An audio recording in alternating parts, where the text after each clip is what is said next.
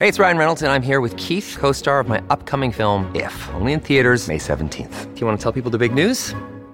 All right, I'll do it. Sign up now and you'll get unlimited for $15 a month and 6 months of Paramount Plus Essential Plan on us. MintMobile.com/switch. Upfront payment of $45 equivalent to $15 per month. Unlimited over 40 gigabytes per month. Face lower speeds. Videos at 480p. Active Mint customers by 531.24 get 6 months of Paramount Plus Essential Plan. Auto renews after 6 months. Offer ends May 31st, 2024. Separate Paramount Plus registration required. Terms and conditions apply if rated PG. Hello, everybody. This is Marshall Poe. I'm the editor of the New Books Network. NBN listeners like to read books and buy them. So we thought we'd tell you that right now, our friends at Princeton University Press are having a remarkable site-wide sale. You can get 50% off books, including ebooks and audiobooks, with the code 50, F-I-F-T-Y, at checkout until May 31. You can save some real money on Princeton University Press books. I encourage you to go there and check it out. Welcome to the New Books Network. Welcome to New Books in European Politics. I'm Tim Jones, and my guest today is Stefan Auer, author of European Disunion, Democracy, Sovereignty and the Politics of Emergency, published in the UK in May by Hearst and in the US by OUP during the summer. He writes, with the Eurozone crisis going back to 2010, the refugee crisis that culminated in 2015, the crisis, the EU-Russia relationship going back to the Ukrainian Maidan revolution of 2013-14 to the COVID-19 crisis in 2020, the EU has struggled to live up to the expectations it raised both in relation to its own people and neighbouring countries. This is not an accident. So what is it? Could this really be by design? In his widely praised new book, Stefan Auer argues that the EU's hybrid form, falling somewhere between a multinational state and a multilateral organisation, comes closest to the ideals of Germany, its most powerful member. But this attempt to bypass politics has made it weak in an emergency, and there have been plenty of them. Today, he says, Europeans do not have the luxury of living in a politicsless world. Stefan Auer is an associate professor at the University of Hong Kong, having previously taught in Melbourne and Dublin, and twice held Jean Monnet chairs. A prolific contributor to political science journals, he won the 2005 UAC's Best Book in European Studies Prize for his liberal nationalism in Central Europe. Stefan, welcome to the podcast. Thanks for a kind invitation and a kind introduction. Oh, you're welcome. Well, I've given a quick summary of the book, and it was very quick. Could you set out your case more fully and your inspiration for writing the book now? Well, the book is about contemporary European politics, and it is about the hubris, I think, that the EU in many ways represents. I think that the noble ideal of European unity was pushed too far, too fast, particularly after 1989. So if there is a culprit, I would name the Treaty of Maastricht, and I hope we can talk about it a bit more. But it was the Treaty of Maastricht that created the conditions, for example, for the single European currency, which is one of the symbols of a truly post-national, post-sovereign Europe that the EU was meant to become, in which nation states were no longer meant to play a significant role. And so this is one of the key criticisms I try to develop, that this idea that you can move beyond nation states may well prove counterproductive when it comes to democracy in Europe. So I'm quite agnostic about the value of European unity. My primary commitment is to democracy, right? And I think that the EU that was created through the Treaty of Maastricht is kind of post-political and to some extent post-democratic. So my main concern then is whether the project that seeks to undermine sovereign nation states ends up undermining democracy in Europe. And this is something I believe that we could particularly observe over the last decade, the crisis decade. You mentioned all these sources of crisis and with the rise of emergency Europe. So particularly over the last decade, what we have seen, I believe, is that the EU governance oscillated between technocratic rule of rules and the politics of emergency. And that very term, EU governance, I think captures some of the problems that the EU is facing, right? So the EU famously doesn't have a government, it has a system of governance, and therefore it also doesn't have the kind of actor who is responsible for taking key decisions, right? And in the moments of crisis, key decisions have to be taken all the time. So in the absence of government, then we also don't have enough democratic accountability. So I think that oscillation between the technocratic rule of rules and the politics of emergency, these both modes of governance are damaging to democracy.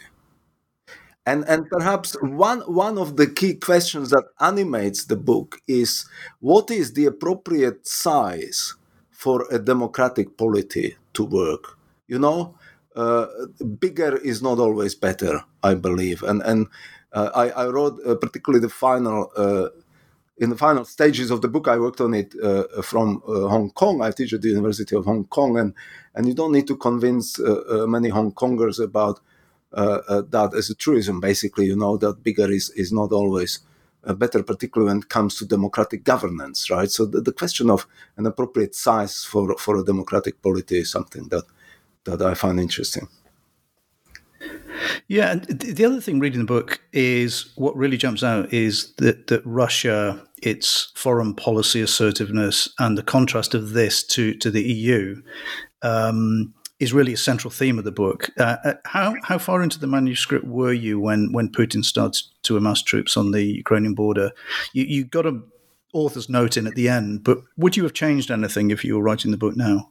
I'm extremely grateful you are asking this question, because it is a very strange moment in European history to be releasing a book, that has the ambition to engage the reader about contemporary European politics. And of course, I deal a lot with history of ideas. So I do want to, identify continuities and changes in contemporary Europe. But the moment is such that everything is up in the air, right? Everything is changing so drastically, dramatically, and not necessarily for the better. And I have to be upfront with you. So I basically finished the book when the situation in Ukraine started deteriorating dramatically. So I submitted the manuscript.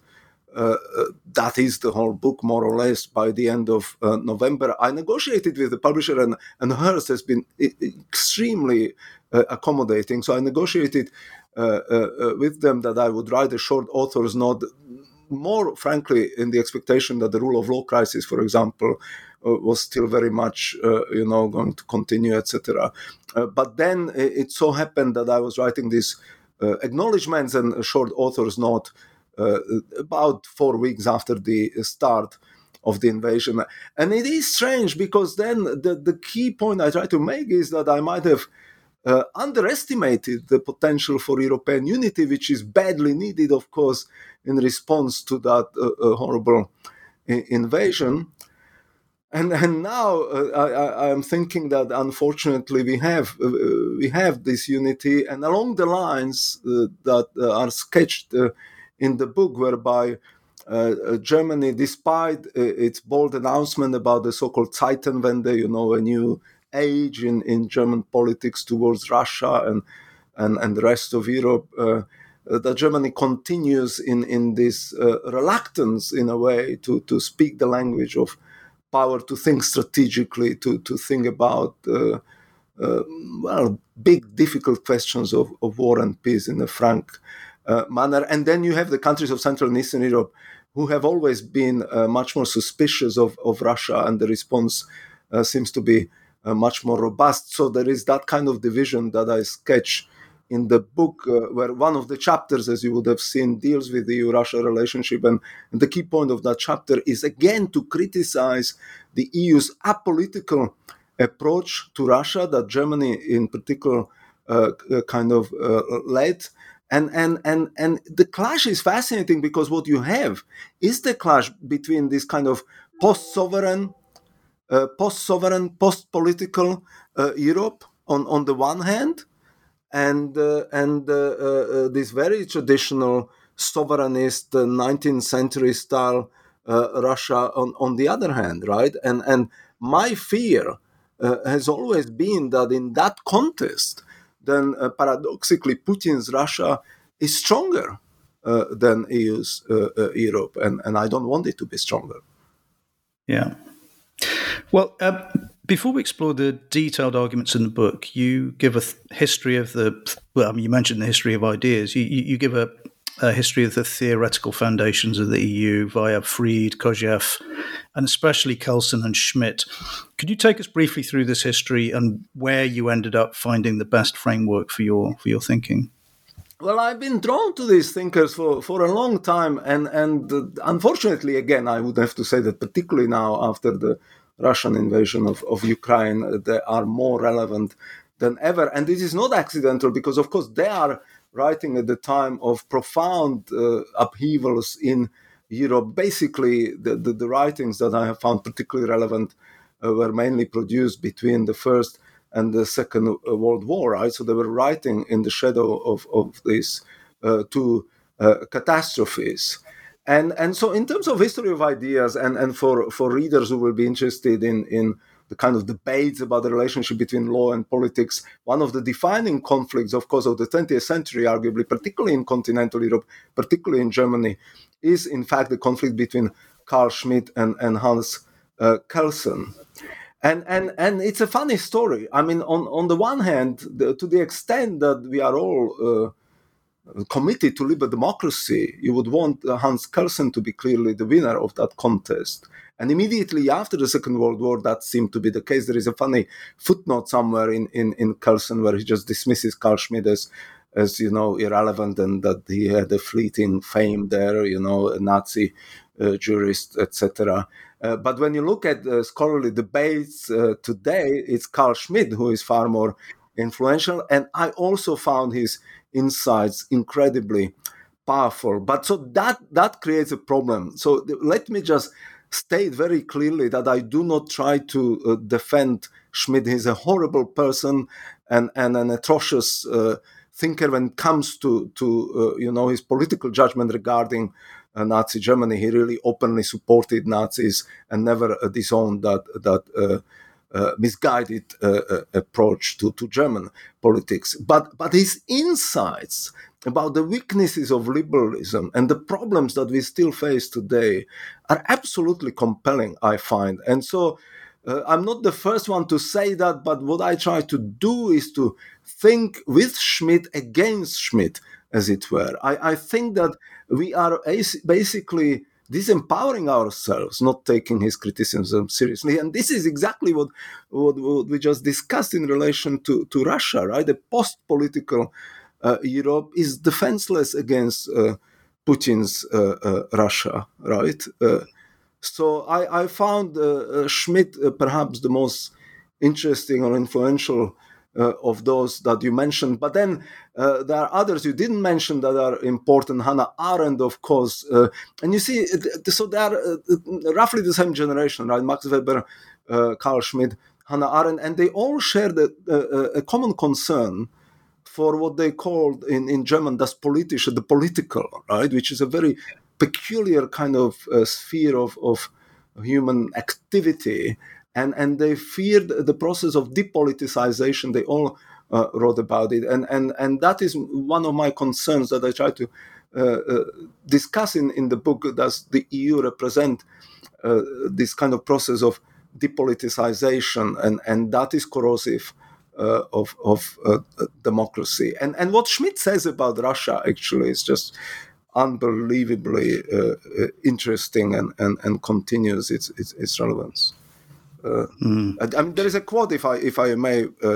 Please do. So, I cite. It's a quote from the concluding section of the 5th chapter that deals with EU, Russia, and there it says, Europe lives under the gaze of the more radical brother. The Russians are the new ascetics who are willing to forego the comfort of the present for control of the future. They will dominate their own nature for the sake of dominating external nature in others.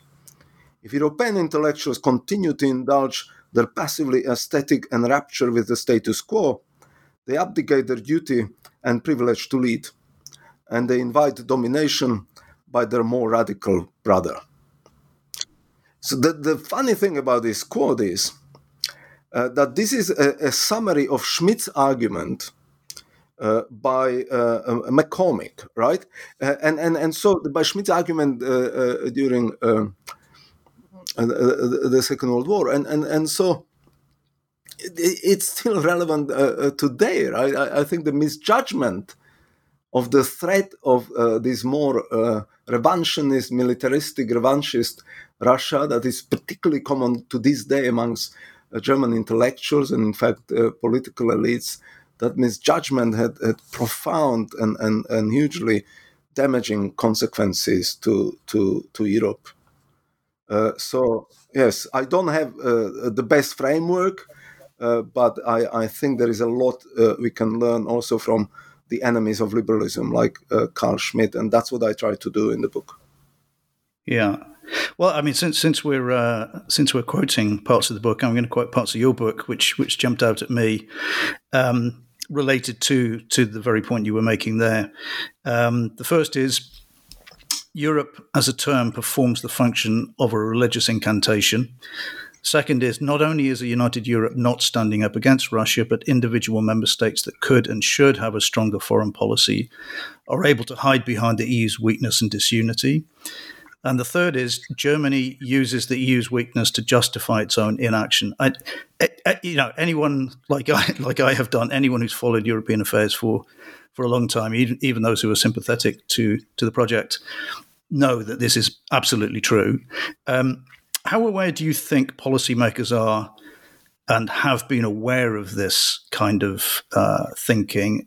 Or is it naivety or is it cynicism, in your view?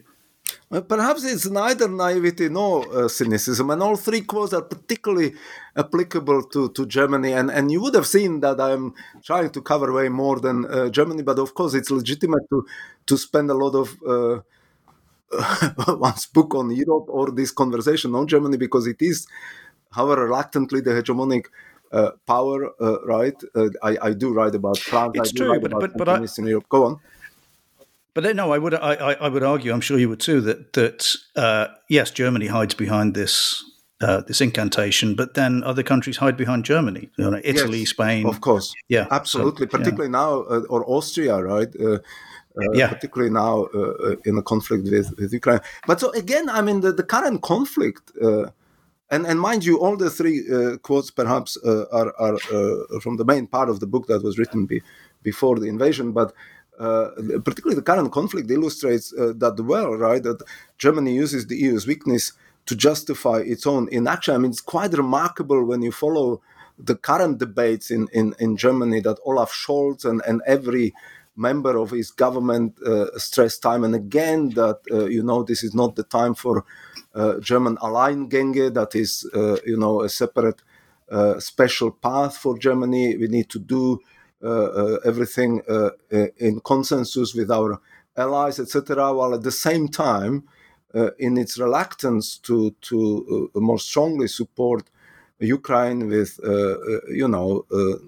military equipment, with further sanctions, Germany is actually quite at odds with its allies. I mean, when you look at how much Americans have done for Ukraine, it dwarfs the efforts of Germany, that is the largest European economy, of course, and Europe's reluctant leader. So I do think that it is the case, but I wouldn't say it's cynicism or naivety. It's rather, I believe it's the kind of misguided lessons that they have learned from history, and that is again something I do try to address in the book. I mean, the irony is that the Germans forgot their Carl Schmitt, right? And understandably so, because he was such a horrible person and he made such a horrible misjudgment in relation to the rise of Nazism. But Carl Schmitt is the one who understood that you cannot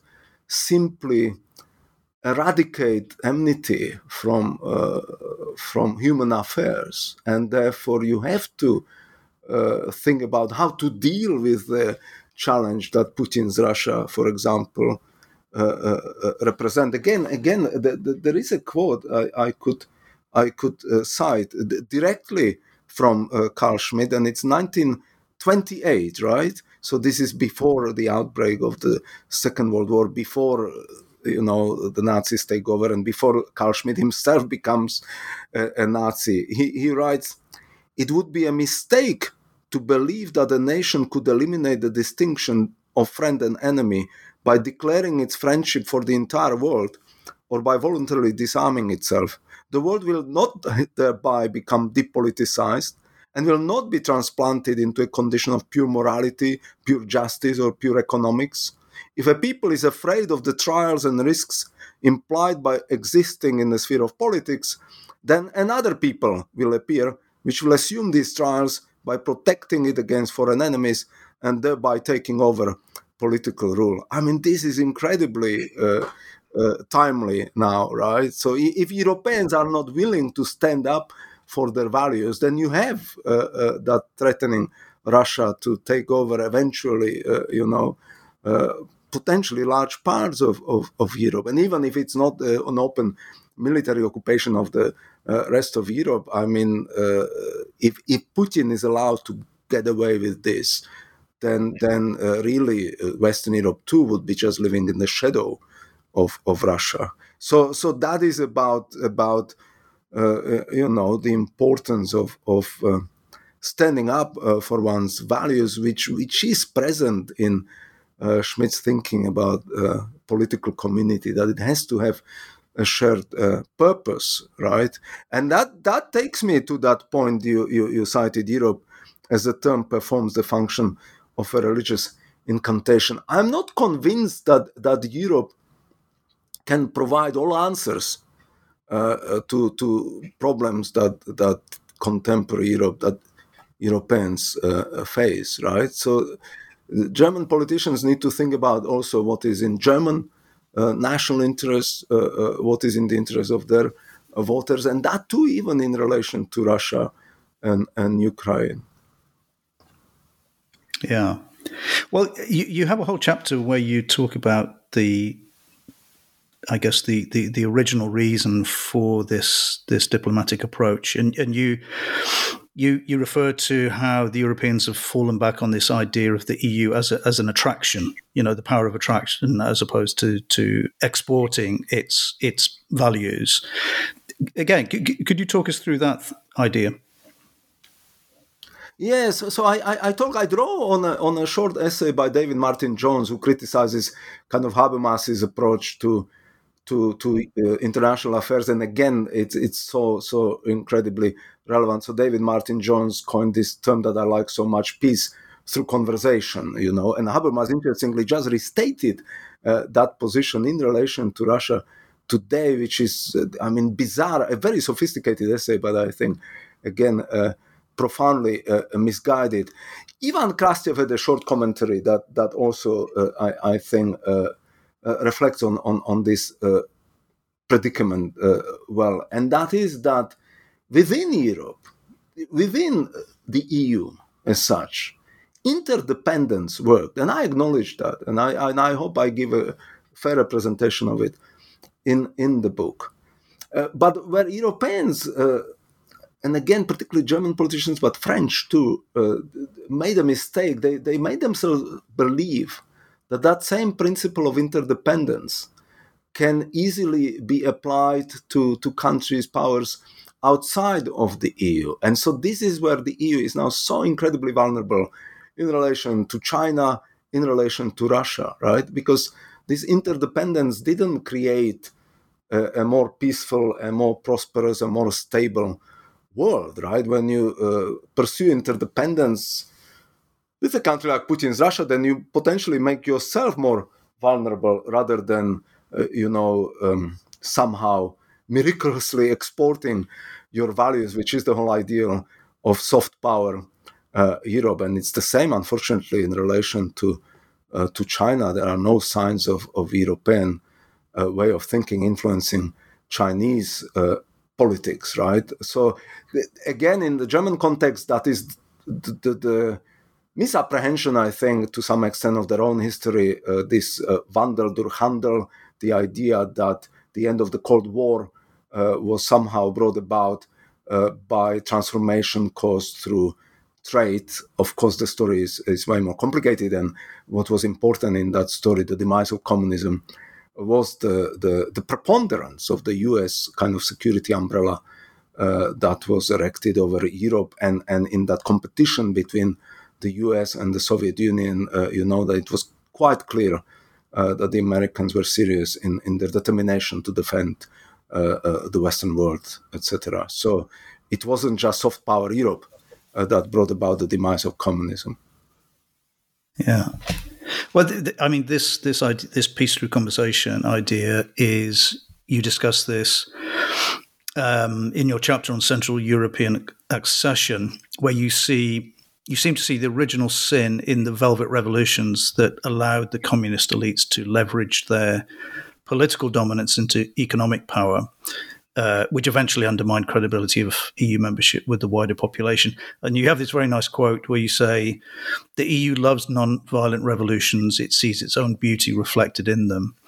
Of course, this begs the question, and you originally come from Slovakia. On balance, would something bloodier, something more of a reckoning between the former communist elites and the rest of the population, would that have been a better outcome in the longer term? Oh, no, something bloodier, absolutely not. I mean, you don't want to present me as a bloodthirsty reactionary writer from Central Europe who dislikes the EU. I am a liberal. Something more confrontational, something confrontational. I think I cite Marcin Kroll, the late Marcin Kroll, a brilliant Polish liberal who wrote a book saying that we were all stupid. And I learned that actually from Timothy Garton-Ash. He cites Marcin Kroll in a different context. And what he wrote about was this misjudgment of the challenges that the collapse of communism brought about, right? That liberals perhaps were too quick to somehow accommodate the former elites. And then Avi Tucker, for example, wrote extensively about the problem that ensued, and that is that the former communist apparatchiks basically translated their political capital, that they had connections, networks, etc., into economic capital. So they became the new rich, right? And that obviously delegitimize the new order to some extent. And then when you see, for example, the Hungarian developments that are quite typical of this problem, everyone knows about Viktor Orban, and for a good reason, because he has damaged democratic governance in Hungary. But few people realize that what preceded Orban wasn't all that ideal either, and that was the country immediately before Orban's kind of takeover, like almost 20 years ago now. The country was ruled by a social democratic billionaire, Ferenc Gyurcsány, and his demise and the rise of Orban was triggered by Gyurcsány telling openly his party comrades that they've been lying to their people, that it's all corrupt, right? And they've been lying morning and evening and whatnot. And the same Gyurcsány was loved in Brussels because he was very pro-European, right? But the country was not an ideal kind of rule of law democracy, right? So there was this problem that the nominally left-wing political parties, calling themselves social democrats, were often just fairly corrupt kind of tools for politicians to enrich themselves. I mean, Slovakia, actually, my homeland, presents another example of that trend, where Robert Fico, who was recently charged, actually, and he was lucky not to get his parliamentary immunity removed. He also was the leader of what he called the Social Democratic Party, and he was loved in Brussels because he was playing the game most of the time as a pro-EU politician, right? So there were significant challenges there, and I think partly caused by perhaps that revolution being too velvet. But I am not saying that it should have been more violent. The challenge of that transition was underestimated, understandingly so. Of course, I don't know how it could have been done better, but I think many of those legacies are not fully understood by a number of fellow scholars who look at the process of democratic backsliding. I have a problem with that very term because it somehow assumes that there was some kind of marvelous democracy in any of those countries in 1990s. Then there wasn't, unfortunately. Yeah. Well, a constant theme, and related to this, and a major contrast you draw in the book is between the seriousness with which the EU, and particularly Germany, managed the sovereign debt crisis, and contrasting that with the lightish touch approach to dealing with illiberalism and dealing with Ukraine. And I thought about this hard, and I'm not sure it's so different because even when it came to economic crisis, the EU never acts in advance. It always waits until it can see a crisis right before it does anything meaningful. You saw this throughout the sovereign debt crisis. So isn't that the issue, that Crimea, the takeover of Crimea was something that was not big enough a crisis to react in a crisis manner? The same with dealing with Viktor Orban. How would you respond to that argument? I might just shift the emphasis of your question, if you allow, because I just realized that there is a term that we haven't discussed much, if at all, and it's in the subheading of my book, and that is sovereignty, right? And it's a funny one, and I use the term by saying that Europeans delude themselves thinking about a post-sovereign Europe, etc. But you look at any textbook about the European Union, and you will learn that the EU proves that category is obsolete, right? Isn't that funny that the debt crisis you just described is called sovereign debt crisis, right? And isn't that funny that is one bit of sovereignty that was not supranationalized, right? Easily. So the Greek sovereign debt remains Greek, right? And there are ways in which Greece was assisted in making it more European, but I don't think that you would be able to convince many Greek voters that the way in which was done was to the benefit of Greece. And so sovereignty to me is a very useful category. And then again, Schmidt's definition of sovereignty, particularly in times of crisis, sovereign is he who decides on the exception, right? So what happened during the sovereign debt crisis? I don't know whether I would say that Europeans were more serious or Germans were more serious when dealing with sovereign debt crisis than with other challenges. But what happened with the sovereign debt crisis, when the entire edifice started to collapse, right? And the EU is a strange polity that doesn't have a ruler, it doesn't have a sovereign. Then who decided on the exception? Mario Draghi, not the Italian prime minister, but the then president of the European Central Bank. So to me, the story is instructive in the way in which that crisis massively eroded democracy in Europe. Whoever the Greek voters chose as their leader, the country for a decade was led de facto by this troika, right? The European Central Bank, Brussels, and the International Monetary Fund, and of course, for many people, Angela Merkel, ultimately, right? And I don't even have firm views about the particular set of policies that were adopted. Many of those reforms may well have been necessary, but it is for the Greek electorate to adopt a strategy, right?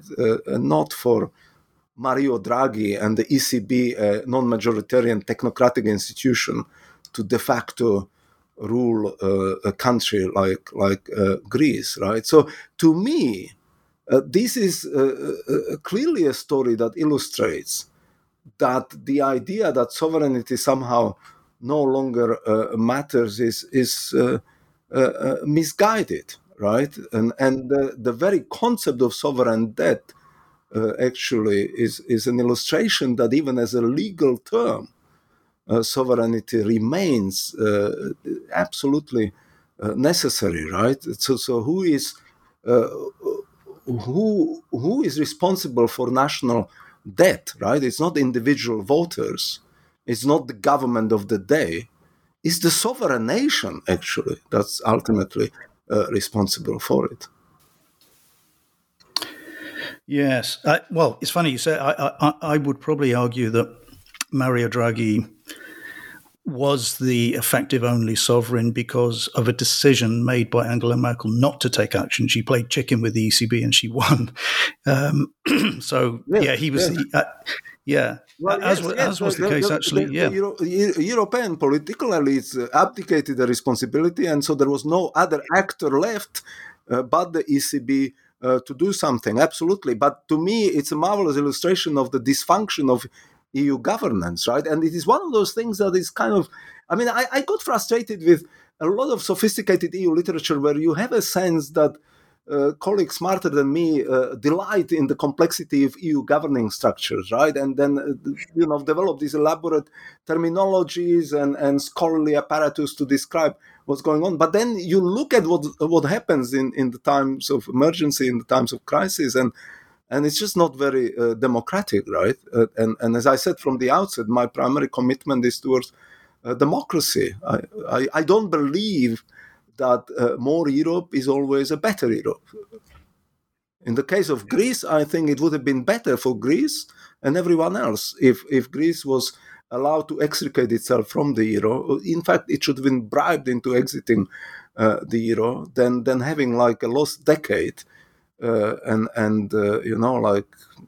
youth unemployment is probably still incredibly high, and there are years after the low point of the whole story. So, yes, that's well. Except there, you make a point about Hungary, for example, and you're critical of arguments that Hungary should be either forced to leave or there should be some kind of exit mechanism for Hungary, and your argument is that would punish the Hungarians who want to stay in the EU.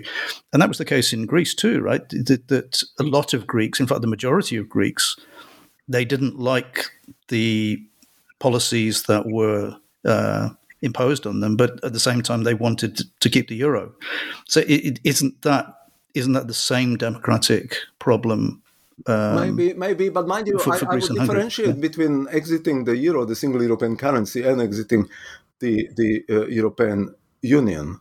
But you are right. I mean, there was a strong public support, and probably still is for the euro. But to the extent that the single European currency basically is incompatible with maintaining genuine control over fiscal policies.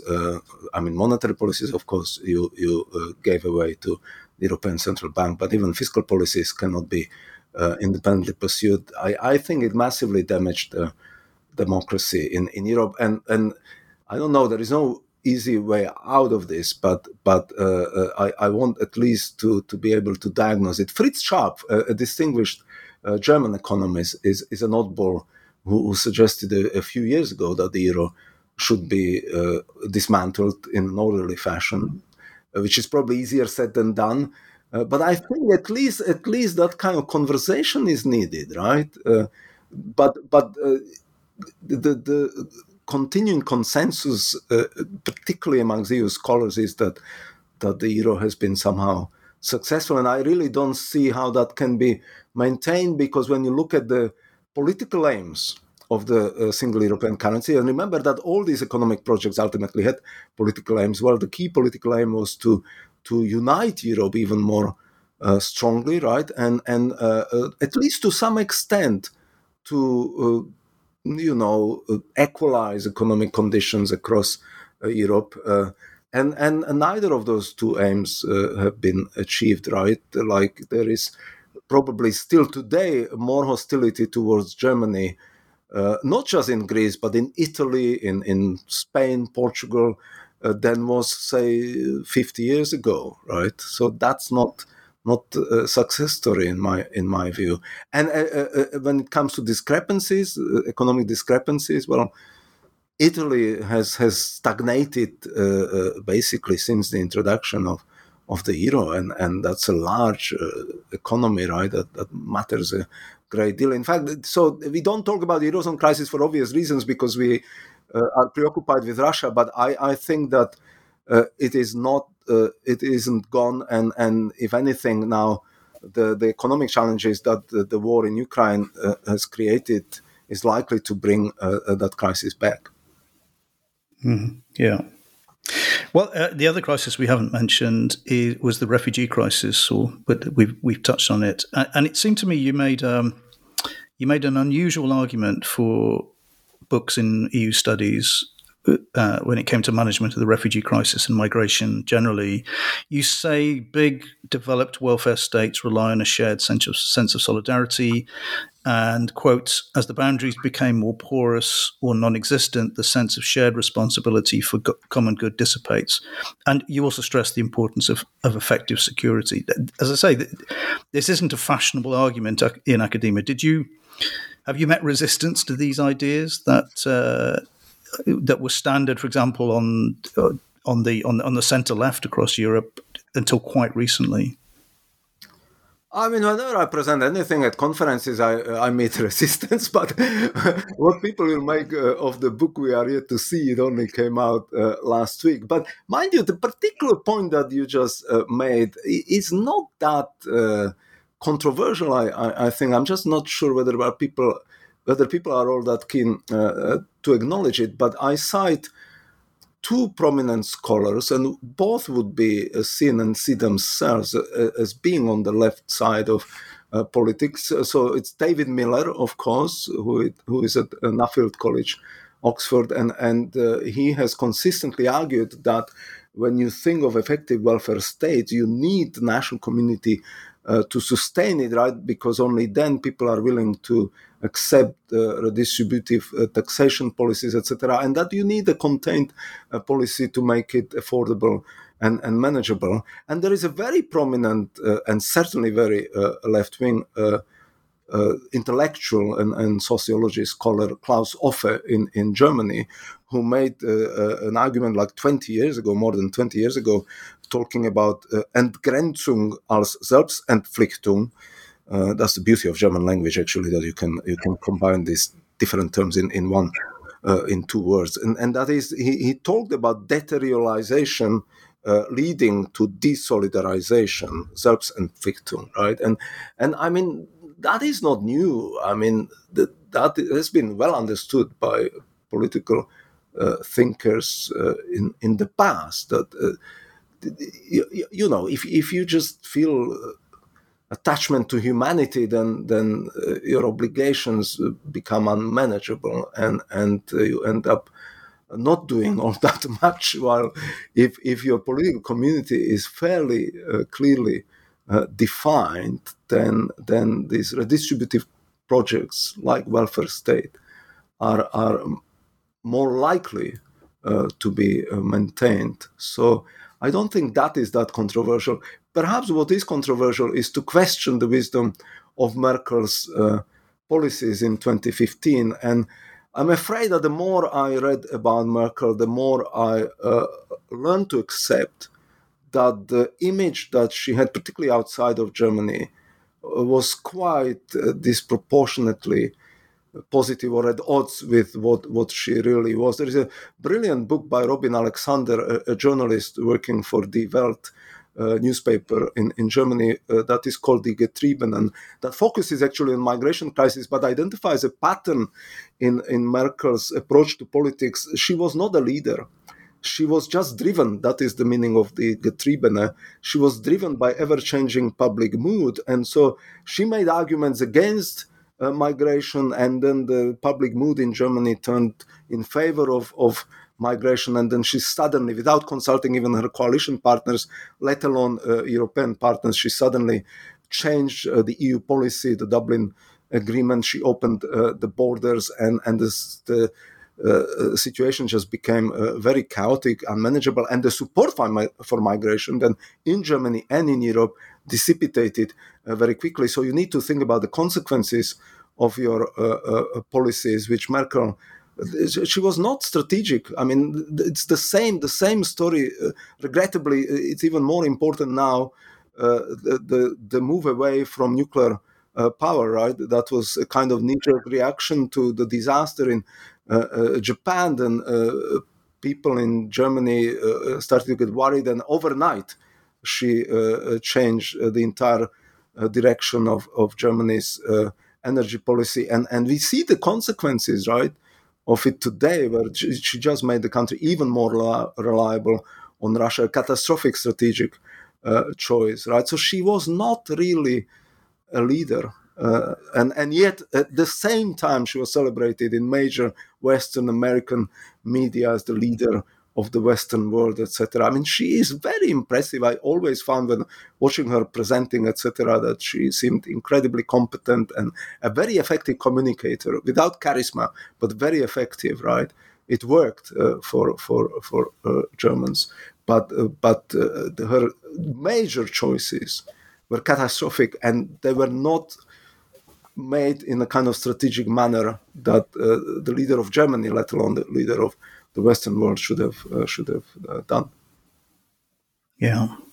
Well, you end the book by saying, quote, Europe's political elites will need to stop chasing Arcadia, the promised land of the post-national or supranational democracy, if they wish to regain popular support.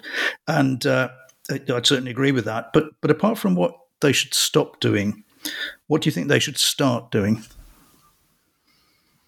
Well, it's very well observed, because it is true that what I do mostly is to criticize what went wrong, and I don't give prescriptions. Prescriptions are always harder than critical analysis. Mind you, the lack of prescriptions is kind of consistent with my approach and the overall argument of the book. I do not believe in great revolutionary projects, right? That is my problem with the Maastricht Treaty Europe, that there was a kind of leap into a post-political, post-national quasi-federation. I do not think it is wise or helpful to imagine this kind of bold projects, the end of nation states, etc. But yet I would have prescriptions, and the basic prescription is, promise less and do more modesty, less hubris. More Europe is not always the best answer, I believe. It would be useful and desirable to see how democracy can be revitalized at national level. National politicians can start by simply taking more responsibility for their actions. So when you think of Germany, then Germany should stop hiding behind Europe. When you think of Poland, right, we didn't talk about that much, but of course the challenge is both in Poland and Hungary in terms of erosion of judicial independence and the freedom of the media, and all these challenges are very serious. But there I would say to my liberal Polish friends, try to do what you can within the Polish national community rather than seeking some kind of salvation from Europe. So democracy is an open-ended project, an imperfect project. There are no technocratic solutions to all its many problems. And I think perhaps it requires courage now to think about a Europe that promises less and could deliver more. I mean, I found it quite revealing and interesting that Macron now gave this major speech in response to the challenge of Russia, where he is saying to Ukrainians that, we'll find a new way of accommodating you outside of the EU. I think it would be wiser and more responsible to think of how to reimagine the EU as a whole in a way that would allow the EU also to bring in Ukraine much earlier, much faster than is conceivable in the current kind of with the current governing structure. So in EU, that would be less supranational, less ambitious in its never-ending march towards a quasi-federation, would also be better equipped to deal with the legitimate desire of Ukrainians to be brought in very quickly, right, and informally. So a less technocratic Europe is something I would wish, and a Europe that is more controlled by its member states in its nation states. Okay. Well, as a final question, and it's my usual one, since this is a podcast about books, I have asked Stefan to recommend 2 books to listeners, one from his field and one personal choice. So what have you chosen? Well, from my own field, I love all books by Ivan Krastev. I don't always agree with everything he argues, but particularly After Europe, which is one of the recent ones, I would recommend. But anything by Ivan Krastev, and the more general choice, the beautiful kind of combined biography of 4 remarkable Europeans, Wittgenstein, Benjamin, Cassirer, and Heidegger, and that is Time of the Magicians by Wolfram Arlenberger. I read the book a couple of years ago in German, but it also came out in an English translation. I strongly recommend it. Beautifully written, compelling stories of extraordinary lives and an extraordinary moment in European history that kind of redefined the story of philosophy for generations to come. So, Time of the Magicians by Wolfram Arlenberger. Great. Okay. Well, that's a new one. So thank you for that. Today I've been talking to Stefan Auer about his European Disunion, published by Hurst in May in the UK and coming out through OUP in the US during the summer. Stefan, thanks very much for coming on. Thank you so much for your kind invitation. It was a pleasure.